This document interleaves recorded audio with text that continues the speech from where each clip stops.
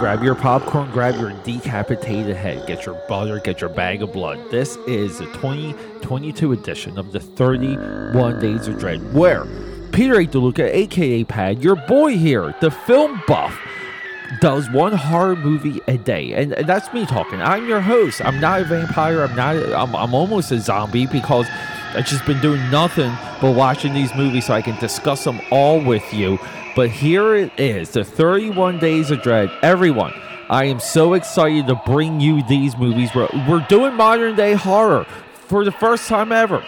We're barely even going to hit 2021. We're going to focus on 2022. So roll over in that coffin and let's go.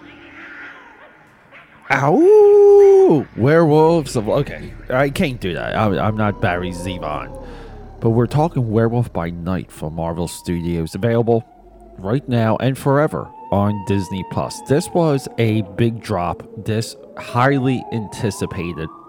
And unlike our two previous movies, people loved this. People loved it.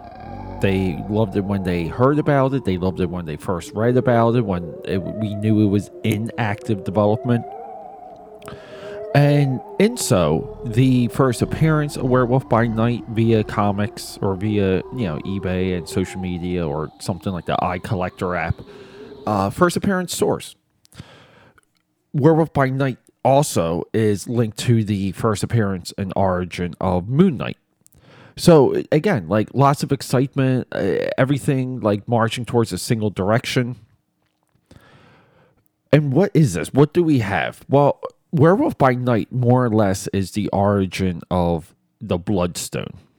It's I would say origin as of the new handler of the Bloodstone. Bloodstone is a Marvel Comics artifact that just, it makes you kind of like Superman, makes you super powerful, and usually Bloodstone's associated with hunting vampires, werewolves, and monsters.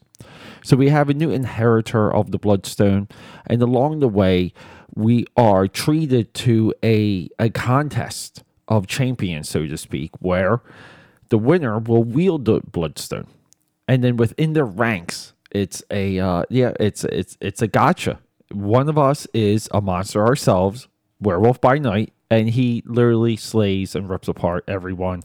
The anticipation, the building into that sequence, even for what we saw in the previews, it's everything we wanted, and it's there. And then along the way too, we also have the introduction of MAN thing, the Man thing, and this is my one knock against Werewolf by Night, which is this is a huge recommendation just because it's 1 hour, it's a good brain dump, and it's fun. But they did butcher the character of Man Thing. They made him into a boy. They made him seem mentally weak. The character itself or the creature, he really is a force of nature. He can go toe to toe with someone like Swamp Thing if you were ever to reference him. With another character. But okay, whatever, moving forward, people seem to like that interpretation, so what do I know? But yeah, so we have Main Thing introduced into the Marvel Cinematic Universe. We have Werewolf by Night, and then along the way, once the Bloodstone is refocused story-wise, we go from black and white, we go into full color, and people really, really like the black and white. The black and white got over so well on all of the social media. But yeah, we relatively have a new vein that's tapped within the Marvel universe. There's so much anticipation now to see what they do next. If they're linking this further with Moon Knight, if they're introducing Dracula, this is the speculation that drives the Marvel Cinematic Universe. And here's the crazy thing. There's a lot of this that's new. And we really haven't had anything new and thrilling in the Marvel landscape when it comes to everything dropping on Disney Plus in a very long time. Most things that people are drawn to, we'll say, are extensions of what you would say were Marvel phases 1 through 4, or everything leading into Avengers Endgame. everything that's not related to that they've introduced really doesn't go over too well. Moon Knight, the Eternals, it's a She-Hulk. It's a well distinguished list. Yeah, you can kind of say Shang-Chi, the Legend of the Five Bracelets or 10 Bracelets, is somewhat in the middle ground. But like the success of Doctor Strange 2, Spider-Man No Way Home. I mean, these are all pre new Marvel, like or pre Disney Plus Marvel, we'll say. But no, everyone, Werewolf by Night, directed by what's his name, Michael Gucciani, who is he's a composer, and he got a shot. He got a shot to do something that is amazing. So kudos to him in directing and emulating an era of film that is too forgotten and not appreciated enough. So big props to him.